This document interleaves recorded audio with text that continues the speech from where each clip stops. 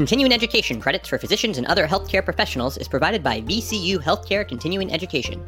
Check out cribsiders.vcuhealth.org for more information.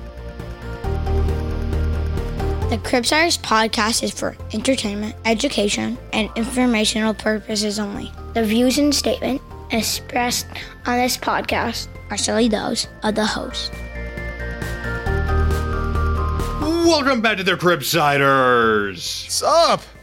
What a team we have tonight. I'm Justin Burke, joined tonight by Dr. Chris the Chu Manchu and the wonderful producer, Crystal Nora. Crystal, how's it going? I'm matched for fellowship. I'm so excited. Keep going on, Cribsiders. Incredible. Congratulations to you. To anyone else out there who matched or didn't, we love you and hope everyone is doing well in this major transition. It's a very exciting time in medicine. But speaking of transitions, we had a great episode tonight. Our guest tonight, Dr. Ignacio Tapia, here to discuss obstructive sleep apnea. But before we go into that topic, hey, Chris, can you tell us about the show? Sure. We are the Pediatric Medicine Podcast. We interview leading experts in the fields to bring you clinical pearls, practice-changing knowledge, and answer linking questions about core topics in pediatric medicine. We have a great conversation with our guest, Dr. Ignacio Tapia. He's the Division Chief of Pediatric Pulmonary Medicine for the University of Miami Health System and Jackson Health System. His main research interests are the pathophysiology and treatment of obstructive sleep apnea in children. He teaches us about the risk factors, screening, diagnosis, and the treatment of OSA. And why when Chris's children kick him in the face, it might be because they need more iron. You won't want to sleep through this conversation about OSA. Dr. Ignacio Tapia, welcome to the Cribsiders. Thanks for coming on to the show. Thank you very much for the invitation. We're a pretty informal group. We call everyone by their first name. I hope that's okay. Is it okay if we call you Ignacio? Beautiful. You can call us anything, first name, or if we get a nickname by the end of the episode, that works. Bud, yeah, Tiger.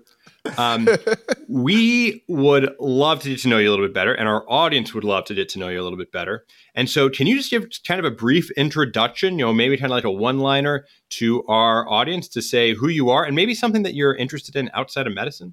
Yeah, absolutely. So actually, I was born and raised in southern Chile. I went to med school there, and then I moved to Santiago, the capital of Chile, to do a residency in pediatrics.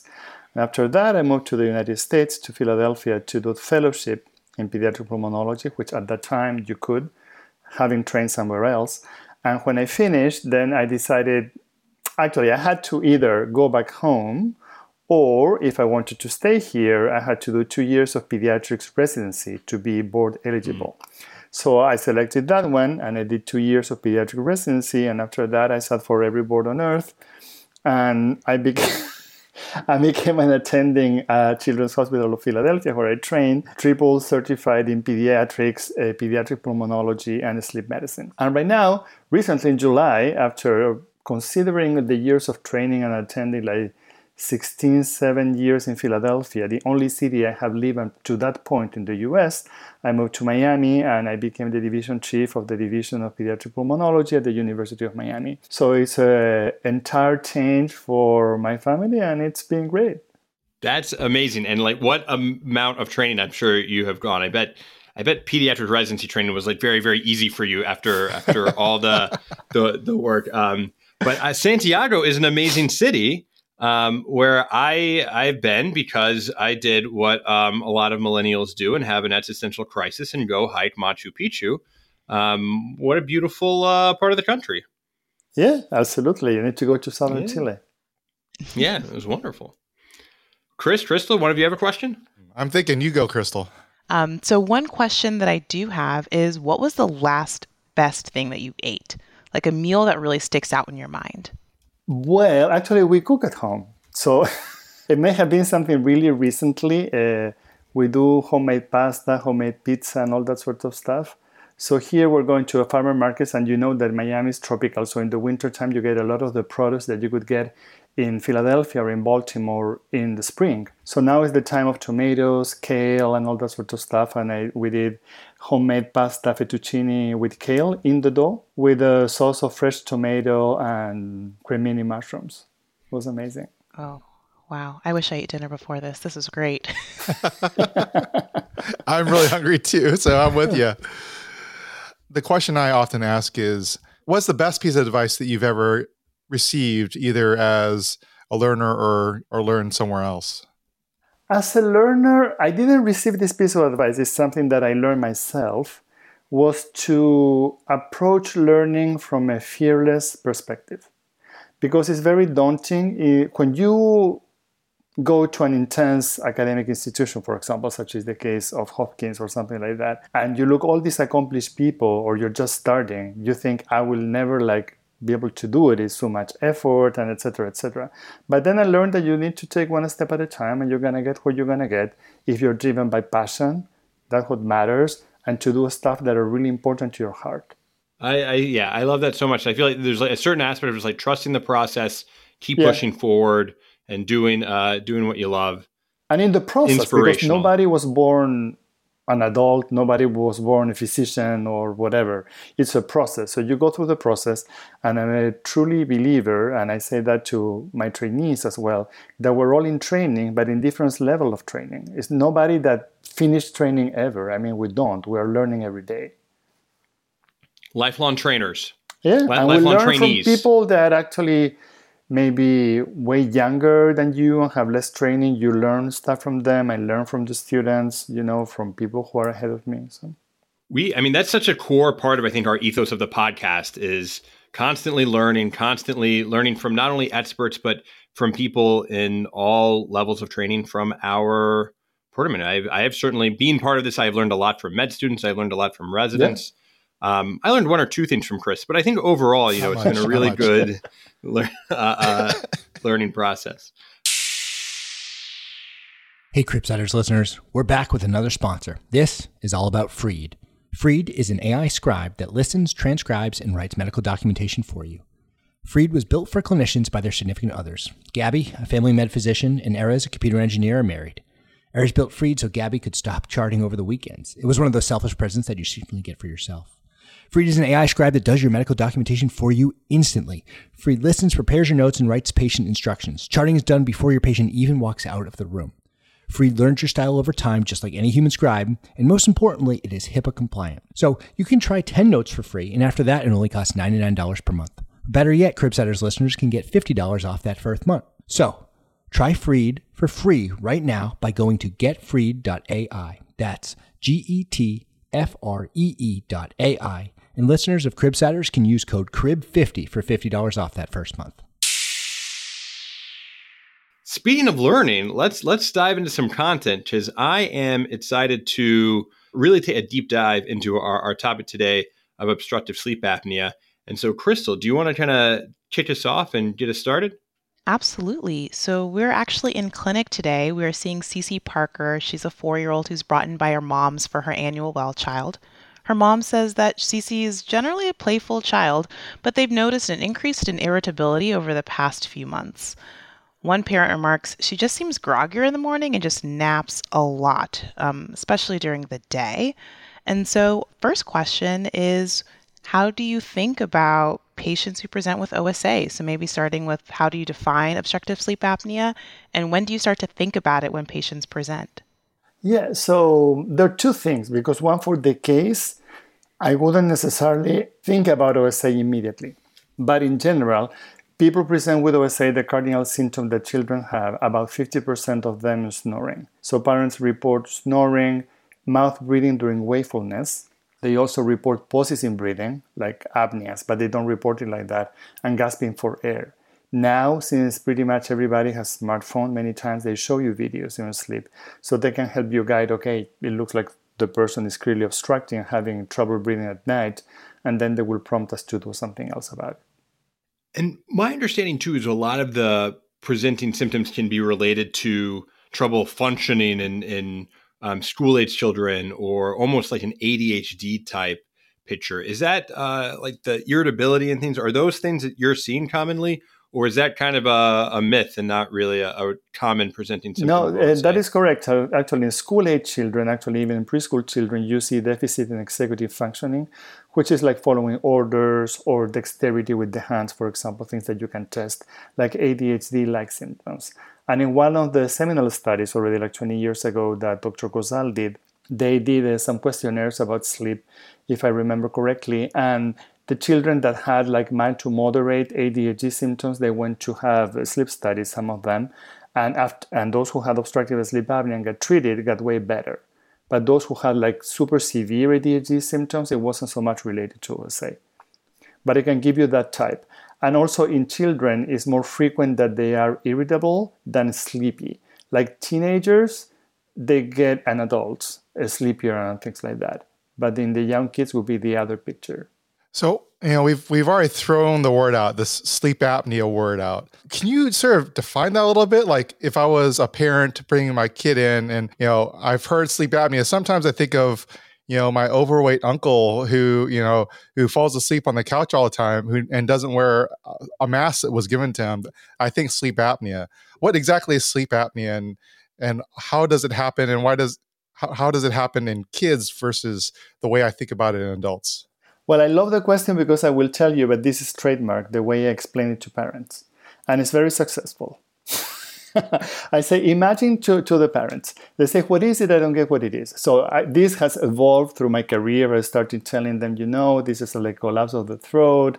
And then I realized nobody was picturing what it was. Okay, so now I say the following. Imagine you're sleeping quietly, super happy. And I come up with a pillow and put it on your face with pressure like this. What would you do? Tell me, what would you do? So the parents say, well, I will fight it. Yeah, and what else? I will try to remove it from the pillow from my face so I can breathe. And what will happen? Let's say to your heart rate.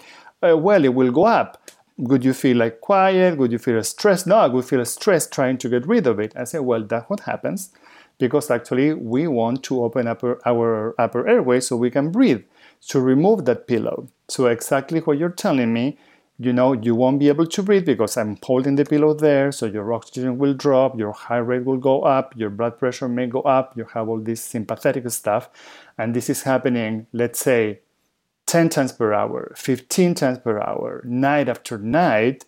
Is very cumulative, the things that are going to happen, you are not going to get restful. And I say, and that's apnea. So yeah, everybody understood. And the other thing that kids have is something that we call hypopnea. That is not a total blockage of the upper airway. So imagine I just put the pillow on your face, but without pressure. What will you feel? They say, well, I will try to breathe and etc., etc. Maybe I feel, well, some parents will know better, that I'm sort of rebreathing the same air, which happens. So they may accumulate carbon dioxide, for example, and things like that. And with that, I feel everybody understands it. Well, I was going to say, but I could see my little patient say, well, how come I'm not walking around with a pillow on my face when I'm awake? That's another excellent question because that's why it's called obstructive sleep apnea and not obstructive wakefulness apnea. So it only happens during sleep because you lose certain controls of your muscle tone. So then I said, when you go to sleep, for example, or you have seen your child going to sleep, how are they? Or a puppy for the kids. Well, they're very relaxed, etc. Well, that happens at all the levels of the muscles. And they're also something that happens when we dream, which is the period that we call REM sleep, that we're basically paralyzed except for our eyes and our diaphragm, and it's supposed to be a mechanism of protection, so you wouldn't be reenacting your dreams like you're Spider-Man or whatever Marvel superhero that would be around, or whatever you want to be dreaming, right? That's a disease that you guys who treat adults see, but in kids we don't see it. So when that happens, you are more prone to have obstructive sleep apnea because all the muscles are really floppy. So if you have any stress in the upper airway, a load, for example, like enlarged tonsils, enlarged adenoids, or people who have different facial structures, right? Like they have an upper airway that's smaller because of facial structure, like craniofacial anomalies, or kids with Down syndrome, or etc., then they're more prone to have obstructive sleep apnea.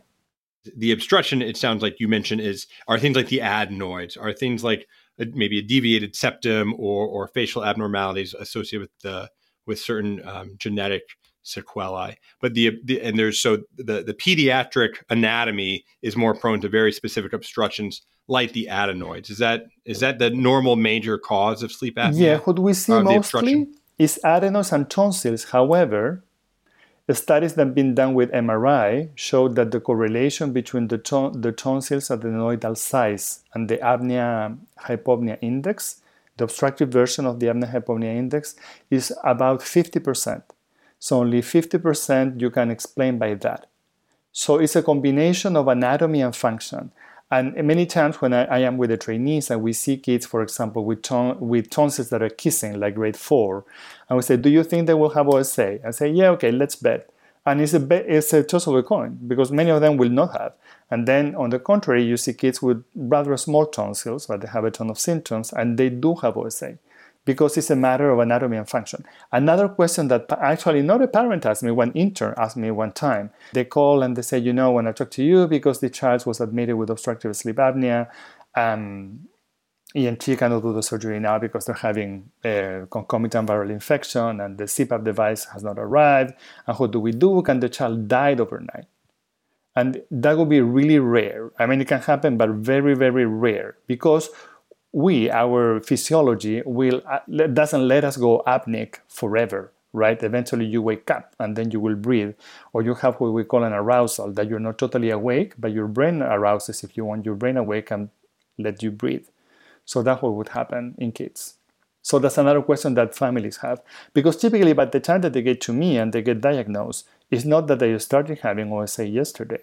Most likely, that they're telling you it came to the attention of someone for months. No, and I think I imagine that's very scary for a parent to witness and see. And so I love, you mentioned the kissing tonsils, might be a risk factor. It doesn't guarantee that the patient's going to have OSA.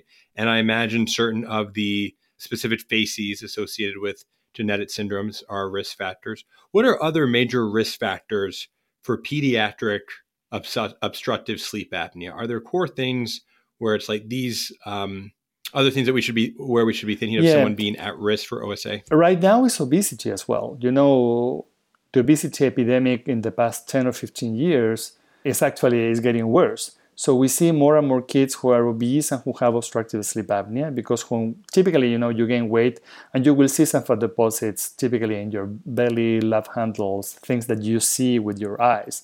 But also you have fat deposit in other places that you don't necessarily see, such as your tongue, for example, your palate. So your upper airway becomes smaller due to that. So those, and then the big cases of the kids with craniofacial anomalies, there are many of them, genetic syndromes, and also kids with achondroplasia, for example. Anybody who will have mid-facial hypoplasia will end up having more restricted upper airway, and then more difficult to compensate for that. And so maybe can I ask one more question on this before we go to the next? Is what about age distribution? Are there specific ages where most pediatric patients present with these symptoms, or is it really throughout the child's lifespan of where it gets caused? The symptoms or the obstructive sleep apnea? Oh, interesting. Both. I assume that they would somewhat correlate. Yeah, maybe primary cares are really delayed. The symptoms in the small children many times are snoring, or as you mentioned, irritability or ADHD-like situation. Behavioral problems, not being able to follow instructions. In the adolescents, it's more like the adult sort of thing, and they're sleepy. They fall asleep because actually interrupts the sleep architecture and things like that. The sleep architecture, which means the different stages of sleep that we have to go through the night, are preserved in children. Children have obstruction back to back, and they don't have a lot of disruption of the sleep architecture for most of the time, which is supposed to be also like a protection mechanism. We try to do bad things, but luckily our organism has our back, and physiology is there to back us up. So that's good. And in terms of presentation, typically, for example, the sex distribution in prepubertal children is pretty much the same. The incidence between boys and girls is pretty much the same. And the main incidence that we see is between 3 and 8 year old, which is the time that the tonsils and the adenoids start to grow more. And then you have another peak in teenage years, which is mostly related to obesity. In teenage years, though, males have 2 to 3 times more OSA than females, and that goes until menopause. And after menopause, they equilibrate and they have the same. I think it's a really helpful walkthrough of what to be thinking about at different ages for folks who are presenting to our clinic with, these signs and symptoms of OSA. And I think for me, that brings me back to our patient is that you're, taking a sleep history, you're finding out from the family that our patient CC is snoring and that there's concern about some apneic events that are happening. Maybe family has brought in a video that they're really concerned about. And we're looking through her chart, we're noticing that she's in the 99th percentile for weight, 87th percentile for height. You're trying to piece this together. And as a learner, one of the questions I have for you is, how do you take that good sleep history? What kinds of things are, going through your mind when you're thinking about, I've got a patient, I'm concerned about their sleep. What questions should I be asking in clinic? Yeah, it's very important to start with the bedtime routine. Because whenever we have someone with sleepiness, for example, we want to know, are they actually sleeping what they're supposed to be sleeping? All of us, we have done a lot of shifts, right? Like 30 hours, whatever hour. And it's not the same when you have a good 2 nights of restful sleep versus when you are post-call. You're immediately like a different person, right? So that matters. So we start with the sleep history, and that starts with the sleep environment. For example, in the case of young kids, what time do they start preparing to go to bed? What's the bedtime routine? Typically, kids do have a bedtime routine. It doesn't need to be so elaborated. But what they do, what time is lights out, what time that the kid fall asleep, and in the case of young children, something very important is whether they fall asleep independently or not. It's not important for the case of OSA, but actually it's important for us to know for sleep hygiene because many times, normally we wake up about 1 time per hour. We don't remember that, the short periods of waking, and we tend to fall asleep with the same situation that we fell asleep at the beginning of the night. You want the pillow on certain side, you sleep on your side or your back, whatever that is. So for example, if the kids don't fall asleep independently, they are in the lap with the parents or with the bottle, they will wake up in the middle of the night and they will want the same situation.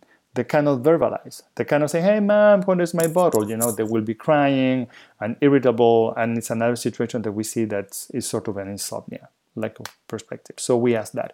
We also ask a lot about their night wakings and what do the families do with the night wakings, how do we attend to that. Then what's the typical time of waking? And also we ask whether they do take naps, scheduled or unscheduled, and whether that changes between the weekends and weekdays. That's from the behavioral perspective that we typically start with that. And then we go with the respiratory symptoms. So we typically ask about snoring, and actually it's important to know it's something that is occasional, for example, when you have a cold, or is most of the nights, let's say more than 3 times per week. Then we also ask about labored breathing during sleep. That can make us think about paradoxical breathing. And paradoxical breathing is when your chest and your abdomen are contracting asymmetrically. And why are they contracting asymmetrically? Because right now, I know this is a podcast, but we're here in video in the moment. So the 4 of us are going to take a deep breath all together and blow it off. Okay, so what you just did, right? Your chest and your abdomen move together, and that causes an increase in your airflow. Everything went together and symmetric. We took air in, we took air out, and everything moved together.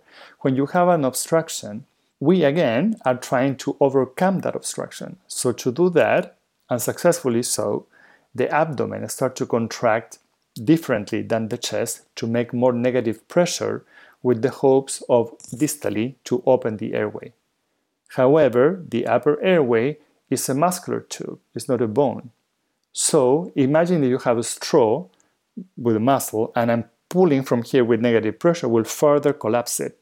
I will not open it up. That's a very complex physiological concept that I need to explain on the video. So it's a different set of skills. That's pretty close. But anyway, so that's why we ask labor breathing. We want to know where they're paradoxing. Having said that, small kids paradox normally because the chest wall is more compliant. So, but let's say in older kids, any of us, we shouldn't be paradoxing. Or let's say kids that are older than 3 or 4, they shouldn't be paradoxing that much. We ask for that. We ask for pauses in breathing. We ask for gasping for air. If they have seen that, like, and when you're a pulmonologist, you have to do all the noises. So most of the time I have to do the noises. And they say, oh yeah, okay, they do that. We also ask for nocturnal enuresis in the kids that are past the age that is normal, because that's also a symptom that is associated with that. For morning headaches that can point out of retention of CO2. Basically, sort of those are the questions that we ask. And can I ask, are you giving a pretty comprehensive behavioral and respiratory history for anyone that comes into your clinic? Or are these really people who are just saying that they're having trouble sleeping or having some, like, I guess if we have a patient, like Cece, and the complaint is that there's some snoring and some irritability, when you go through like the bedtime routine and learn that, maybe there's not a great bedtime routine, and so let's try to implement that. Is that kind of the first step, or are you doing all of this while also kind of pursuing thoughts about how should we be screening and diagnosing for obstruction in OSA? Both, because what happens that, and we're going to get to that point, unfortunately, most likely Cece will not have a sleep study tonight on the day that she sees me, right? So there are things that we can fix in the meantime, because, for example, if the bedtime routine is a little out of whack or is non-existent, or one night is at 8 p.m., the following at 9 p.m., there's lack of consistency. There are things that we can arrange to ease also her transition when she comes to the lab. And to remove some symptoms that may be out of the way, because maybe you were telling me she's sleepy, but maybe she's not sleeping the hours that she should. So it's something that we can work on while we do the other diagnosis. But pretty much for a sleep history, everybody will start with the behavioral sleep first. At least it's the way that I train and I teach that way. So you get to know a little bit more what's going on. That makes a lot of sense. And so let's say that we have a couple low-hanging fruits of things where we can implement working on a bedtime routine.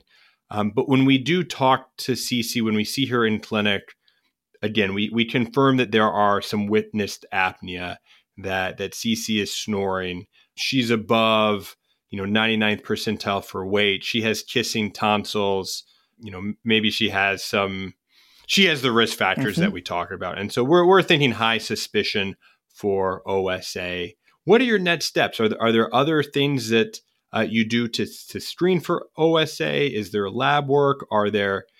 Is there an equivalent to like a stop bang score where we should be quantifying the risk? Let's say, what are your next steps for someone that you're sensing, if you were a betting person, you'd put a nickel down on OSA? Yeah, in my case, when they already can refer to me, I will order a sleep study.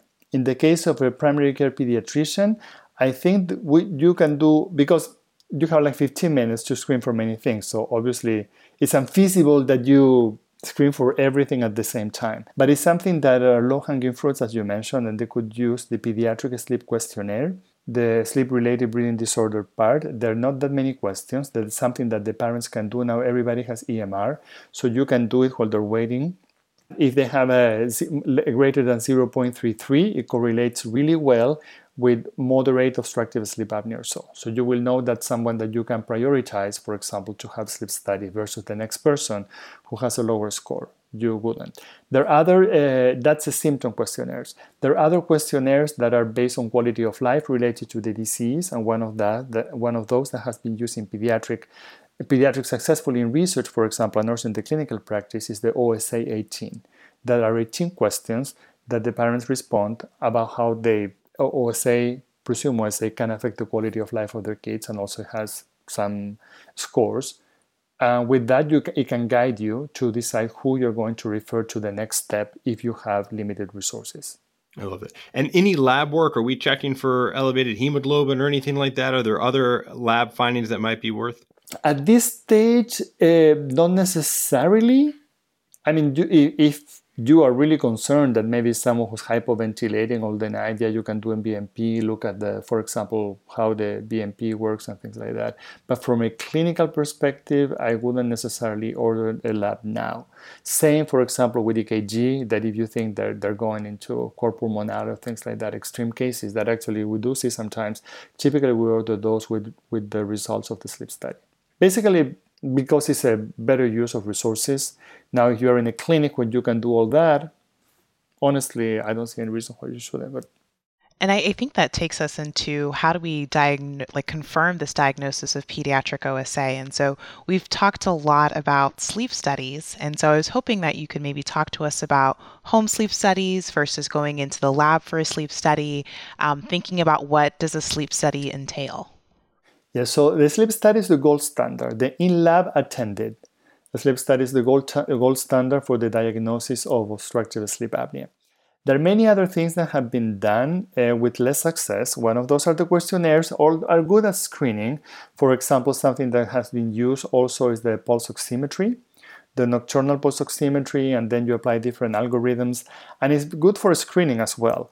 All of those things that we use for screening have typically a good positive predictive value, but the negative predictive value is sort of so-so. So you have to be with a grain of salt. But those that are really, really positive, for example, most likely they have obstructive sleep apnea. For example, if you do the pulse oximetry and they have desaturation in clusters, granted, it's not someone with a pulmonary disease or anything like that, overnight, and the story is consistent, you could assume the person has obstructive sleep apnea. But the gold standard is still the in-lab attended polysomnography. That study is a very intensive study. It's very nice though. You have a lot of information on physiology. So it's 16 channels. It includes EEG channels. So you put 6 EEG leads, frontal, central, and occipital, 3 in each side, so it's 6. Also, you have the leads in the eyes to measure the eye movements. You have a lead in the chin to measure the muscle tone in the chin, because when you have REM sleep, then this drops because you're almost paralyzed. You also have a belt in your chest and in your belly to measure the movement of the thorax and the abdomen that we did, for example, when we took the deep breath. You will see all that in the plethysmography, that is called the belts that you put. You also have pulse ox. You have leg leads to mention to look at the movement of the legs, for example, periodic leg movements, restless sleep, that sort of things. And everything is also video recorded. We also measure end-tidal CO2. That is an excellent measure for ventilation. It gives you breath by breath the values of end-tidal CO2.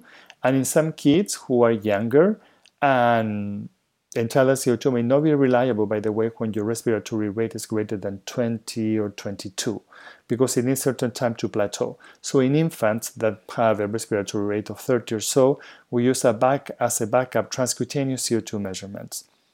That are good, but they're not as good as end-tidal CO2 because it's an average in the capillary that is measured. It's not breath by breath. It gives you a trend that typically lags like 3 minutes behind the end-tidal CO2. But when it works really good. Basically, that's it. And with that, off to sleep. So the first question when I tell that to any parent, they say, I know my child will not sleep. And I'll tell them, they will. They will, because they're just tired, they will. And also because the environment and the techs that we work with typically are very child-friendly. So we try to do this in a very child-friendly way. So they go to sleep, and then the following day, the study is scored by the technologist, and once the study is scored, we the physicians go and interpret it and agree or disagree with the sleep architecture or the respiratory events, and etc., and come up with a diagnosis. That's the in-lab. Home sleep apnea testing has not been approved in the US for children. And this is in the process of being reviewed, because now there's a new panel looking at this. The American Academy of Sleep Medicine, several years ago, they had a task force to see what would be the use of home sleep apnea testing in children. At that time, at the time of the publication, that's already some years old, they concluded that there was no enough data to back this up in children. So, as in the US health system, unfortunately, is driven many times by insurance companies. So that means that insurance companies will not pay for it because it's not backed up by the American Academy of Sleep Medicine. And therefore, in children, it's very difficult to do it because you may not get reimbursed.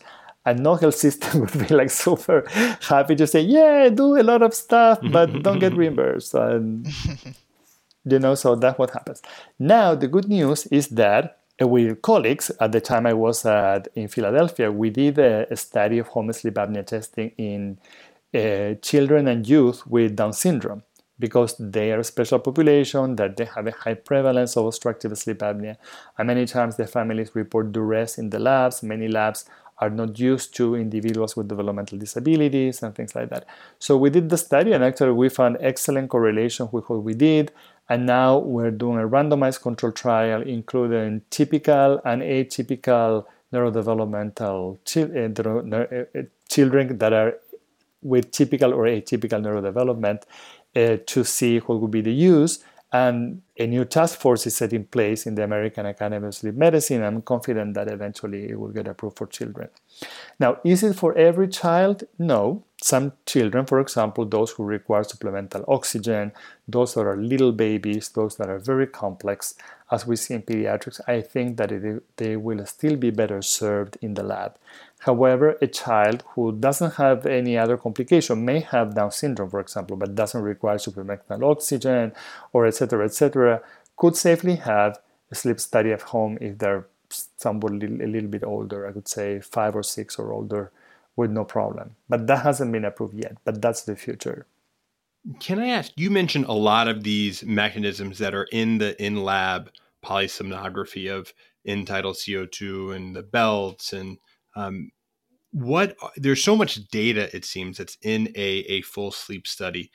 Maybe even taking a step away from OSA, can we go through some of the metrics that maybe a primary care doctor should feel comfortable, briefly looking at and understanding? And I think part of that is also seeing what are some of those other numbers and how do they provide insight into other sleep disorders or other parts of the data that kind of test can present? Yeah, that's a great question. As you said, there's a lot of data. We interpret the study epoch by epoch, and every epoch is 30 seconds. So imagine through the night.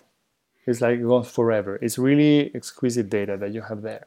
So the first that comes is the sleep architecture, meaning how long did it take for you to sleep, whether you hit different stages of sleep. And that matters because in children, for example, obstructive sleep apnea is most frequent during REM sleep.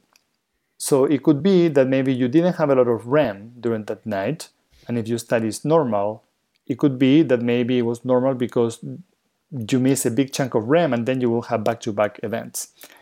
But if your study is super abnormal and you still have little REM, most likely it will be even more abnormal. So we could say, okay, it's a way of interpreting the data. So I will take a gross look at the sleep architecture and see there if the definition meets the normality criteria. Typically, the report will say the sleep architecture is normal because this or that, or is abnormal because the person had less REM sleep or this and that. Also matters the arousal index. Typically, we want the arousal index in children to be less than 15. So you get to see how often did they wake up and whether this arousal index were spontaneous. That can happen in a new environment, or they were related to the respiratory events or something else like limb movements, etc. And then it goes into the respiratory, will tell you whether the patient had an average respiratory rate, for example, whether they did have central apneas or not. We all do have central apneas. Within certain amount is normal, so there's nothing to be scared about, but we report that. And then we go into the obstructive events, how many obstructive apneas and hypopneas had the person, and finally the obstructive apnea-hypopnea index that is calculated based on the sum of the obstructive apneas plus obstructive hypopneas plus mixed apneas divided by the total hour of sleep. So you come with that number. Is it the most perfect index? No. It has flaws. However, it has also strengths. One of the flaws that it has is that it counts the number of apneas, but it's not the same to me if you have an apnea that could be 10 seconds versus the next person that has back-to-back apneas of 30 or 40 seconds. Also, you need to meet certain criteria of desaturation with the hypopneas, that is 3% below your baseline. But it's not the same. Let's say you hit 3% or more and you have certain parameters in the breathing pattern, you would qualify as hypopnea. However, it's not the same if you go down from 95 to 91 versus the next person who goes from 94 to 85 all the time. So that piece doesn't get into consideration, and also the end-tidal CO2 doesn't get into consideration. So it's not the same if you are retaining CO2 versus someone who's not retaining CO2. But that's what gives you. So we also report the saturation, if the saturation was normal, the saturation nadir, and also that's is super good to report also the percentage of time that the person spent with oxygen hemoglobin saturation less than 90. That typically would likely to be like 2% or less. I mean, that would be okay. You have little dips, but someone who is all the time with no cardiac disease, with no lung disease, it makes you wonder that it's a case of more severity. And then we also report about the ventilation, for example, if the ventilated CO2 was normal, if there were periods of hypercapnia, if these were mild, moderate, severe, and they correlated with respiratory events or no. Then also we report about the heart rate. We also have an EKG during the sleep study, but it's only one lead. So it doesn't allow you to go into all details if you want, and also because many of us were not the expert EKG readers. But many times, we can say that someone is having like a blockage or things like that, and then refer them for a full EKG. Or we can send the screenshot of the EKG to the cardiologist and say, this is going on. I mean, what can we do about it? So we pick up stuff. And also then is the periodic lip movements during sleep, that when those are above 5 per hour are considered abnormal. They have to meet certain criteria. They're typically associated in children with decreased levels of ferritin. So if that's the case, we request the referring provider to check the ferritin levels, etc., etc. So it's a very comprehensive data that we have. And eventually someone can have a seizure that is subclinical, that you could see in the EEG, and the person not necessarily is having like abnormal movements. Oh, I was just going to ask, when you're talking about periodic limb movements, like how often do you see that? I feel like it's probably more often than people think, because I have 4 boys, and at some point they've all crawled into bed with me, and I've been definitely kicked in the face and stuff like that. So I feel like it's pretty common, more than what people think. Yeah, it is. It's more common than what people think. I don't remember exactly the prevalence, but I would say that when we see, and most of the time, some people are referred due to that, but many times we find that someone comes for something and the study may be otherwise normal respiratory wise, and they end up having periodic movements that are a little bit elevated, and we check the ferritin and it's lower, and we treat them with iron, and they go better. Let's say that again, we have a high suspicion. We send for a sleep study, and there's always a nice interpretation that the very kind sleep physician provides. But if I want to get a better understanding, what number would I look at without going really deep? Is it just the AHI? And if so, what's the cutoff in a pediatric patient where I can say you have an AHI of 2 that meets criteria, but it's slow, or low, or 14 where it's, oh my goodness, I think this is, can you kind of walk us through the really big takeaways that someone who's not a sleep medicine specialist, but who could still look at this and get some decent information to think, yes, confirmed diagnosis, or inconclusive, or, oh boy, is this OSA like? You need to look at the obstructive apnea hypopnea index first. So typically up to 2 would be considered sort of normal. However, there's a lot of literature that if you have symptoms, you may benefit from treatment. And for that, I invite you to read the last edition of JAMA, where we published a study that is the Pediatric Adenotonsillectomy Trial for Snoring. First author, Susan Redline, that was done at 7 centers in the US. It took 7 years to complete, and we randomized 460 children to early adenotonsillectomy versus a year of watchful waiting, and all of them, they had mild sleep disorder breathing, meaning an obstructive apnea hypopnea index less than 3. So you can look at that. But for this one, okay, so we need to look at that. Less than 2, I would say, okay, you can do watchful waiting if there are no other symptoms. If the child is very symptomatic, I will still refer for treatment. Then between 2 and 5 is considered mild, but the big disclaimer here that this is based on expert opinion and not necessarily on outcomes. So personally, I do think that 5 to 7, if we don't have significant desaturation and the child is otherwise normal, we could still do watchful waiting for some time and repeat the study in 6 months to a year and see where we're at before deciding treatment.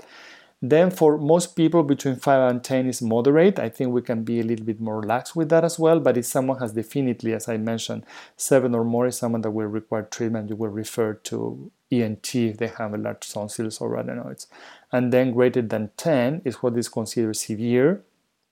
I think it also depends what is your saturation nadir, if the person is hypoventilating, etc. Because it's not the same. For example, this may be more complex, but let's say you have an obstructive apnea hypopnea index of 6.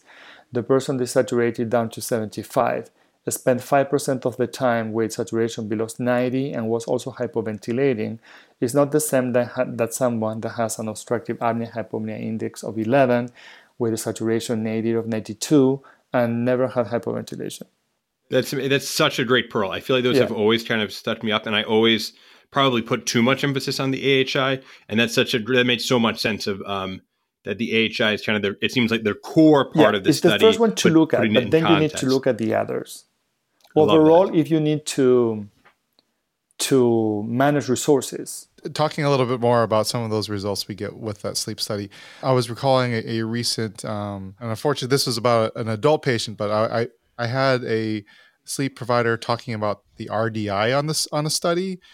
Is RDI used in children, and are there similar cutoff criteria when trying to make diagnosis of OSA? We use the obstructive apnea hypopnea index in the in-lab attended polysomnography. Some home sleep apnea testing, that by the way, that's a different topic, the different types. Type 1 of sleep apnea testing would be the in-lab polysomnography with all the bells and whistles. Type 2 is sort of the same, but unattended at home.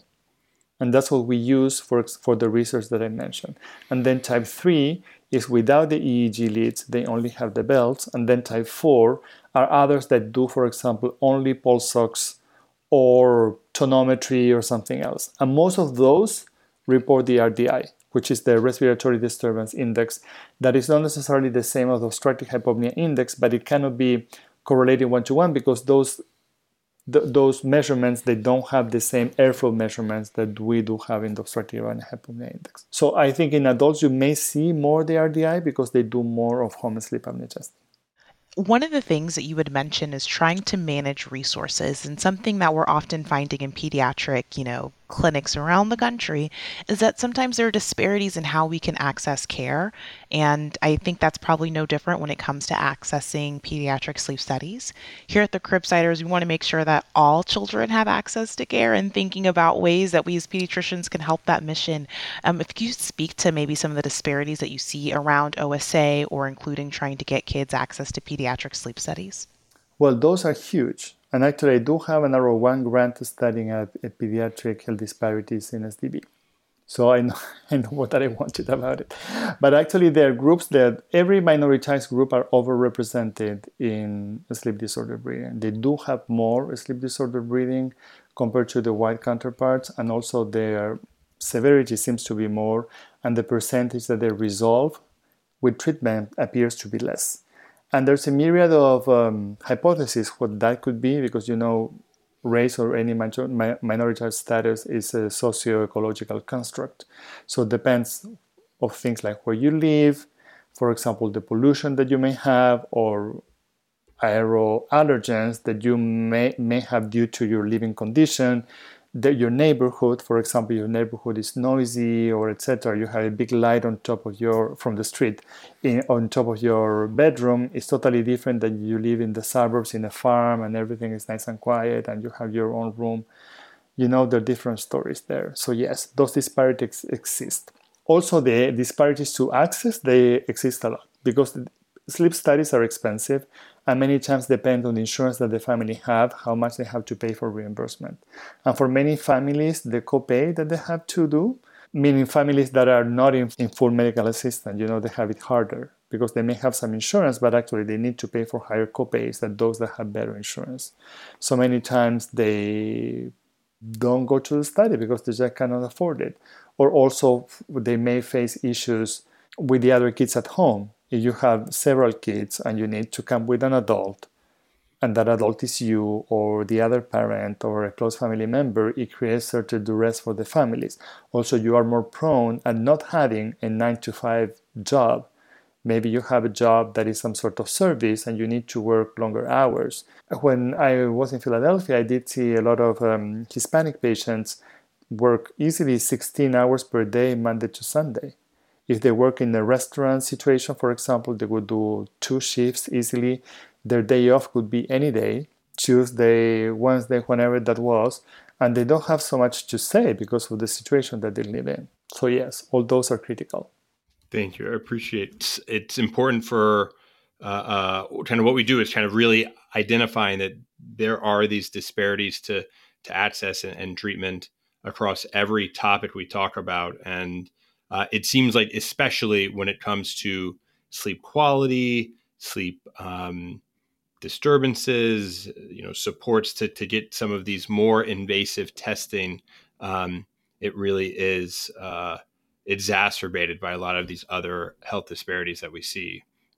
Yeah, and if you think about, for example, we're talking about bedtime routines.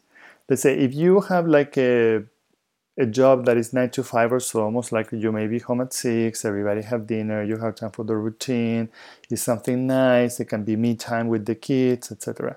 Let's say the same person, but you have like 2 jobs, you get at home at 10. Do you really want to go? First, you're sort of past the bedtime routine, and there are other level of stressors that exist. If you were waiting for the bus, if it's snowing, or here that it may be like very hot in the summer, and the bus doesn't come that often, immediately you have different level of things that are happening that are due to disparities. Everything takes longer to accomplish when people have less resources, and it's not because people are not smart or anything. It's just because imagine if I have to take the bus to work, it will take me like 90 minutes because I will have to walk like 30 minutes to get to the bus stop. Then I have to wait when the bus arrives, and then they stop like in every corner. It's different. Everything takes longer to get done. Going to the supermarket, etc., etc.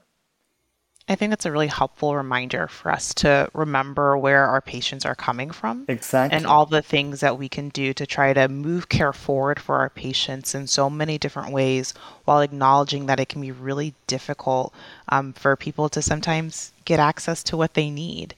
And so thinking about our case, Cece Parker, we think, okay, she's got OSA, and now her parents are like, okay, now that we know that she has obstructive sleep apnea, what are we going to do to address this problem?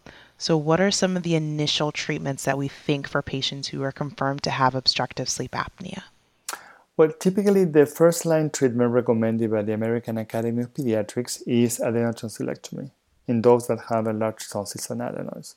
That would be the first one. And actually it's one of the most frequent surgeries performed in the United States. I believe between 500,000 per year are performed. Also, we would like that to be done by the pediatric ENT, and it could be done in the outpatient setting most of the time, and this is where the importance of the sleep study comes here, because if a child qualifies as severe obstructive sleep apnea, it's better to have it done in the hospital setting so they can be observed in an ICU just in case something goes wrong, because it's someone who's been having these desaturations forever, so may have other complications, compared to the person that doesn't, that can have it in the patient setting. So that would be the first line of treatment. In the case of kids who are severe, and in ideal world, everybody should have like a repeat sleep study to see whether they resolve or not. Obviously, I understand that's impractical, and if the case was mild to moderate, I would be less prone to say, oh, you totally need to have it. It would be like recommended. But if the case was severe, it matters because we want to know how much the kid resolved, and also because kids who are severe many times tend to be obese, and obese kids also tend to resolve less. So in that case, we need to think about second line of treatment, and one of those is positive airway pressure, which is CPAP or BiPAP, depending on the case. That is absolutely doable in children. It takes time, like everything, and it takes the village, the family to be involved and the support that they need to do it.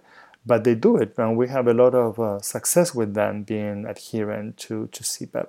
There are other treatments depending on the particular situation. For example, if they have a restricted maxilla, the maxilla is too narrow, for example, from the mandible, they can have an orthodontic treatment to help with that. But most of the time is what we do. And one of the treatment interventions that I've seen with a little bit of evidence for, I guess, mild cases is things like intranasal fluticasone, especially ones that have presumably just enlarged adenoids or inflamed adenoids. Is that something that is in practice often used or helpful, or what are your thoughts on intranasal fluticasone? I just love the idea of treating irritability ADHD symptoms with intranasal fluticasone. It is used more than it should. It has a role, but for example, this is a study that my mentor, who died unfortunately some years ago, had started. A trial of intranasal corticosteroids versus fluticasone versus placebo in kids with obstructive sleep apnea with a range of 2 to 30 in the OHI. So I continued the study after she died, and we published it like a year and a half ago.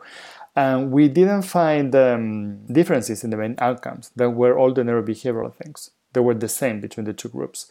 The OHI, all the stuff, they didn't change significantly between the two groups.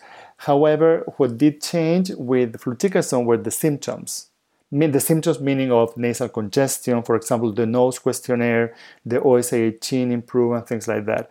But the NEAT, if you want, the Connors rating scale from teacher, parents, or the brief that actually we're measuring executive function with that, or testing that the kids do to see where with the dexterity, like the pegboard and things like that, all that were the same between the two groups.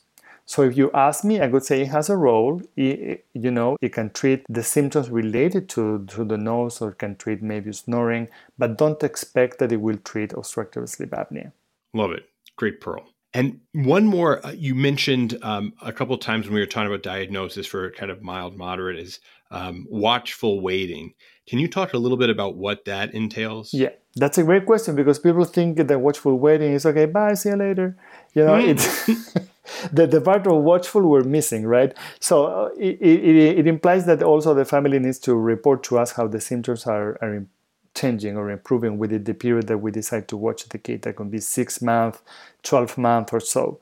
So many times we can ask the nurses working with us to give like a call to the family, like every 2 months or so. We can see them like every 6 months in clinic without doing nothing, and see whether things improve. Because also remember that the kids are growing, so their upper airway may be growing during that period of 6 months and 1 year, and whatever was obstructing is obstructing less. So in that case, if parents report, for example, that the symptom persists, etc., I would repeat the sleep study after 6 months to a year to see where they're at. But you could see that some kids resolve, and we learned that thanks to the childhood adenotonsillectomy trial, the CHAT study that was published in the New England Journal of Medicine in 2013, that they randomized kids with obstructive sleep apnea with an index between 2 and 30 to early adenotonsillectomy compared to watchful waiting for 7 months. And the watchful waiting and the early adenotonsillectomy both improve. And that was something new, actually, that changed practice. Now they improve more with the surgery. The watchful waiting improved less, but those that were in defense, for example, that were 4 or 5, at 7 months, some of them may be within the normal range. So that help us understand that maybe we don't need to rush. Before this study, we were sending like pretty much everybody to adenotonsillectomy, creating chaos as well, because it's more time for the OR, a lot of things that need to happen, increased cost, etc., etc. So that's the beauty of clinical research that I like a lot, because I think we can inform fastly about clinical practice.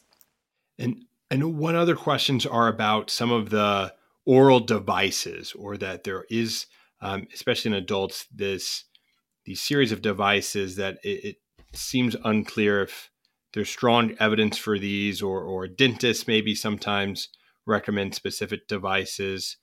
Is that something we should be considering for our patients? Not really, unless someone who has a narrow maxilla, I think the rapid maxillary expansion could have a role in those specific persons. But the other oral appliances haven't been well studied in children. The issue is that you have to think that anything cannot really affect the morphology of the face and the end of growth. So I would be very cautious to see which one could be really used in children if we do have other measures of treatment that are more effective. And also because they change so much, so it's difficult to. For example, a CPAP, it's a CPAP. It will give you positive pressure, you will extend the upper airway, so whenever I come with my pillow, your upper airway will be open. But the oral appliances, the one, for example, you and I create one, and then Crystal and Chris come up with their own oral appliances, will work differently. So, what about, say, Inspire implant, have they looked at that in children? It is approved for children with Down syndrome down to age 10, but not for typically developing children yet. Now the data, it's good, but like anything else, it's not like a miracle. For example, if they use the Obstructive Apnea Hypopnea Index as main outcome, as they did in the first study, they showed that the average reduction was 50%. So for someone, for example, who has, an Obstructive Apnea Hypopnea Index of 80 going to 40, yeah, it's good, but it still has significant obstructive sleep apnea. So they may need to do something else. Maybe they need less blood pressure, etc. Also required to be adjusted a little bit because, the tongue protrudes. So at the very beginning, people wake up a lot with that. It's like every so often you're doing, like, for the people listening and mimicking that you're protruding your tongue like a frog, like every like every 1 minute. So yeah, I was gonna say, I'm not sure how this is gonna come across. You see, I got in the mood of the radio. Describe it, but that's what happens. And now they're doing a continuation of the first study of Inspire, and now the outcome is neurobehavioral outcomes, because basically that's what's gonna matter. Right, not only the number. When I explain to the family the number, they have a sense, but what matters to them is how the daytime functioning would be. I think we are reaching a point where, we're wrapping up and we're thinking about all the big things that are happening with OSA. And I think the big takeaway for me is that this can really impact the care that I provide to children and making sure that I'm, managing their OSA. And one of the questions that I have is that if I'm seeing a child in clinic who has OSA, but let's say they have an indication for some separate surgery, are there any special conversations that I need to be having either with a specialist or with the family about perioperative management for kids with OSA? Well, if they're having a tonsillectomy, it's important to put it in the context. It's a surgery that is very commonly done. It does have some complications that are rare, but they do exist. For example, pain. Many times kids have pain and they cannot eat well, so they need to be in the hospital a little bit longer. They can be dehydrated due to that. Also, they can have bleeding. That most of the time can be like a little minor bleeding, but occasionally it can be a large bleeding that requires some surgical intervention. So it's important to know that. It's overall in centers that they do a lot of procedures because, it's rare, but the more you do, you will hit that. So it's important to know that. And let's say the surgery isn't for their tonsils, and let's say it's just for any other surgery that's happening. Is there anything differently that you would do for a child who has OSA? When you're having surgery for whatever reason and you have obstructive sleep apnea? Correct. Okay, well, if you were treated for your obstructive sleep apnea, you should be fine.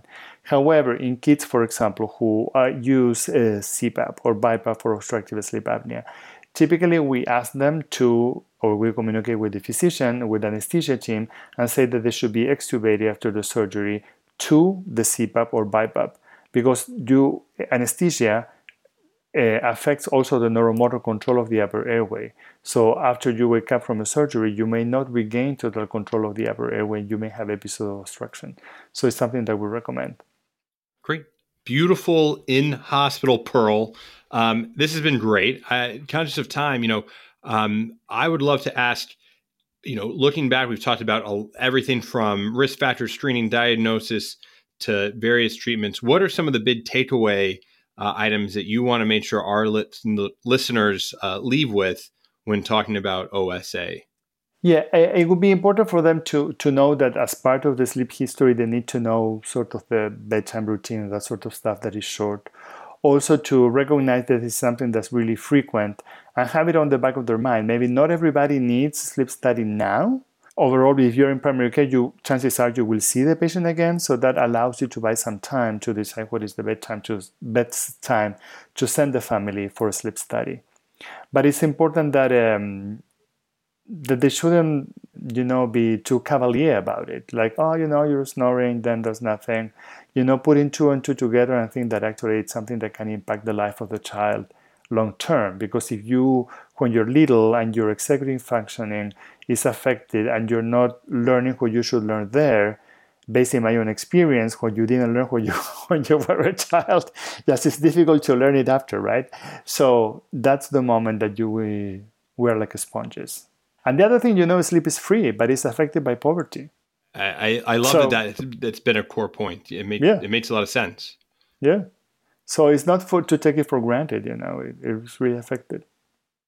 For all the listeners out there that are aspiring triple board pediatric pulmonology and sleep medicine physicians, anything that you'd like to plug, any resources that you'd like to share, or anything we should point our listeners to check out? Yeah, the American Academy of Sleep Medicine has resources and actual grants for people who are in medical school and are thinking about a career in sleep medicine. I believe it's about $10,000 per year. They need to apply. It's on the website.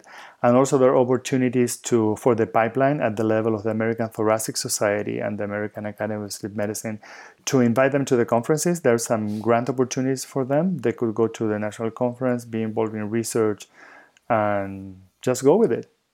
We all sleep.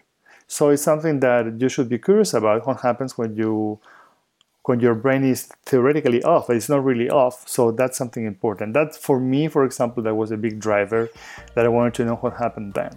Yeah, I love that. It's an amazing human thing that we all do. And so we appreciate your taking the time to kind of dive into this one tip of the iceberg of sleep. And so we'll have to have you back sometime to talk about other sleep disorders or even normal sleep. But this has been incredibly helpful. Lots of great pearls, lots of great discussions. Thank you, Ignacio, so much for coming and for joining us here on the Cribsiders. Thank you so much. The number you have dialed has been changed. The new number is... This has been another episode of the Cribsiders. It's for the kids. Get show notes and sign up for our weekly Knowledge Food Formula Feeds newsletter on our website, thecribsiders.com. We're committed to providing you with high-value, practice-changing knowledge, and to do that, we need your feedback. So please subscribe, rate, and review the show on Apple Podcasts or your favorite podcast player. You can also email us at thecribsiders@gmail.com. A special thanks to our producer for this episode, Dr. Crystal Nora, our showrunner, Dr. Sam Mazer, and our wonderful social media team on Twitter, Instagram, and Facebook. I've been Justin Lee Burke. I've been Crystal Campochuku Nora. And this has been Chris the Chew Man Chew. Thank you and good night. And for those of you who've made it all the way to an end, here is another poem generated by AI. The title is Whispers in the Night. In night's embrace where children softly lie, a shadow lurks unseen, yet felt in breath. In silence deep, a struggle against a stealthy death. With tender care, the healer's art draw nigh, unveiling truths that silent lips belie. In whispered dreams, a cure takes shape beneath. Now breathe, they deep, as peaceful slumbers seethe. In dreams once marred, now sings the lullaby. See you guys.